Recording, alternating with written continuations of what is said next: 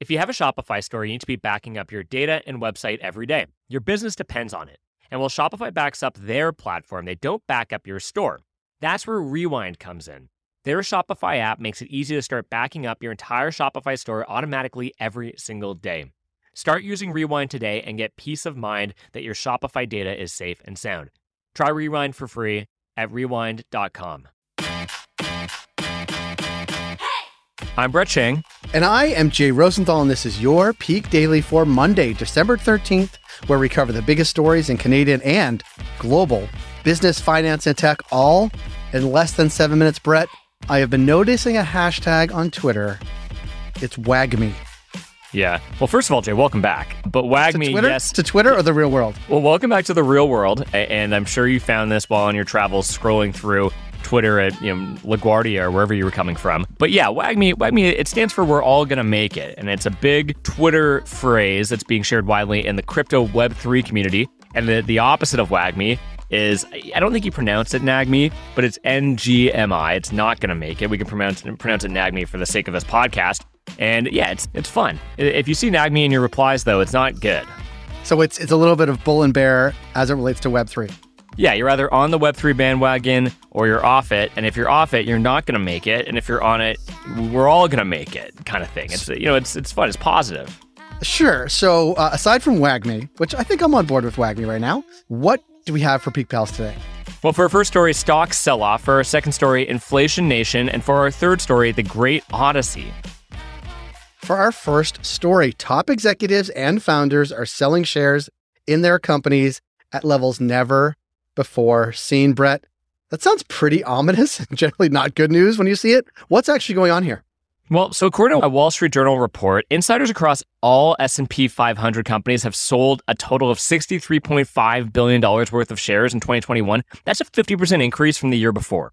The report found that 48 top executives collected over $200 million each from stock sales. That's a 4 times increase from the average between 2016 and 2020. And a majority of the sales have come in tech stocks, making up $41 billion of the total. And the biggest sellers include some pretty familiar names: Elon Musk of Tesla and SpaceX, Satya Nadella of Microsoft, Mark Zuckerberg of Facebook, and our friends Larry Page and Sergey Brin of Google, as well as members of the Walton family. That's a nice curveball in there.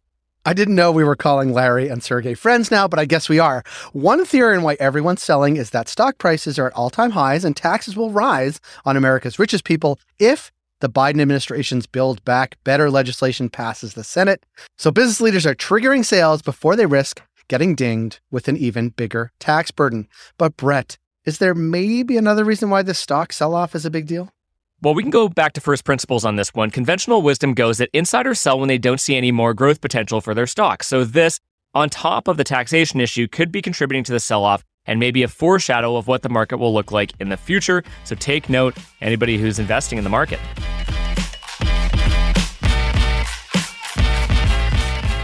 For our second story, U.S. data showed inflation reaching the highest level in almost 40 years. Jay, we love keeping Peak Pals up to date with what's going on with inflation. So what's the latest news? Isn't the fact that if we keep talking about it, people think inflation's a big deal? Isn't that like one of the rules? Yeah, it's like Fight Club. It is Fight Club. And the first rule of inflation is don't talk about inflation. Well, inflation reported in the latest U.S. Consumer Price Index was driven by the usual suspects, which are supply chain disruptions and greater consumer demand. In the U.S., inflation hit 6.8% in November.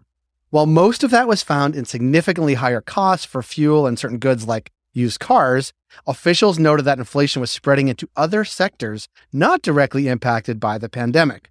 Here in Canada, Finance Minister Chrystia Freeland is trying to get ahead of Canadian inflation by issuing a new mandate for the Bank of Canada that maintains the bank's target 2% inflation rate while asking the bank to consider employment factors also in setting policy. The Bank of Canada's mandate currently focuses exclusively on inflation. Their thing is to keep inflation at the target that's set for them by the government. But the Federal Reserve in the U.S., they have a dual mandate to keep inflation around 2% so as to maintain price stability and to maximize employment. Mr. Friedland wants our central bank to match the Federal Reserve's, which should help with more comprehensive monetary policy that looks just beyond inflation, but at kind of the total economic situation at hand, including employment. So Jay, why should Peak Pals care about the latest inflation news? While the most serious inflation is contained to a few sectors, the news that it's spreading more broadly is a cause for concern that will force politicians and central banks alike to respond.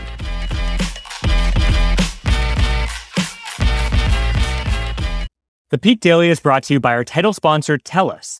TELUS is proud of their leadership to bring connectivity to as many Canadians as possible. TELUS also believes we must work urgently and collaboratively to ensure that 100% of Canadians and Indigenous peoples living in Canada, including Royal Canadian and Indigenous communities, can get access to reliable, high-speed broadband networks and connectivity by 2025. Read about the rural communities TELUS has connected at telus.com/connectingcanada. For our last story, NASA launched an X-ray telescope into space last week to study black holes. Brett, what is happening in space? What's not happening in space, Jay? The Imaging X-ray Polarimetry Explorer, we got that right, IXPE, is the first telescope of its kind that can measure polarized light, a feature that will help it determine objects, magnetic fields, and chemical makeup.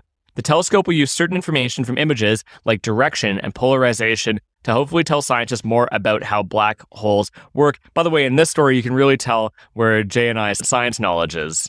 Well, I'm going to go to the language part of this and actually make up an acronym, IXP. Yeah. So I don't have to say it. NASA also plans to use the telescope to help them map magnetic fields of other space objects like neutron stars, which I think is an NBC show coming out in 2022.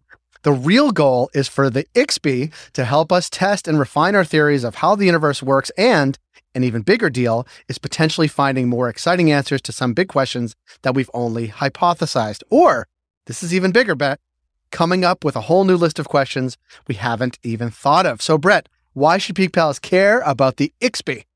Well, first of all, I think we should solve some of the bigger questions here on Earth, like why the McRib is not available every day of the year, and then we can move on to space. But I know it's easy to forget that the universe is massive, and we are just one little speck in all of it. It's filled with a ton of secrets, and projects like the IXP may help us reveal some of those secrets, which, if we're lucky, could even help us solve problems on Earth and kind of take into question some of the scientific theories that we've come to know and trust. Peak Pals, thanks for making us the most listened to and only daily Canadian business news podcast in the country. If you've got a second, why not follow this podcast on your app of choice and leave us a review? And if you want more Peak, make sure to subscribe to our daily newsletter at readthepeak.com. As always, thanks to Dale Richardson and 306 Media Productions for putting together this episode. Thank you, Dale, and thank you, Brett. And Brett, do you think they're calling it IXP at NASA? Yeah, I guess so. I bet you their whole. I would bet that they're using the whole name because they're scientists who can actually properly pronounce it. All four of the words in that. Well, either way, Brett, have a good day.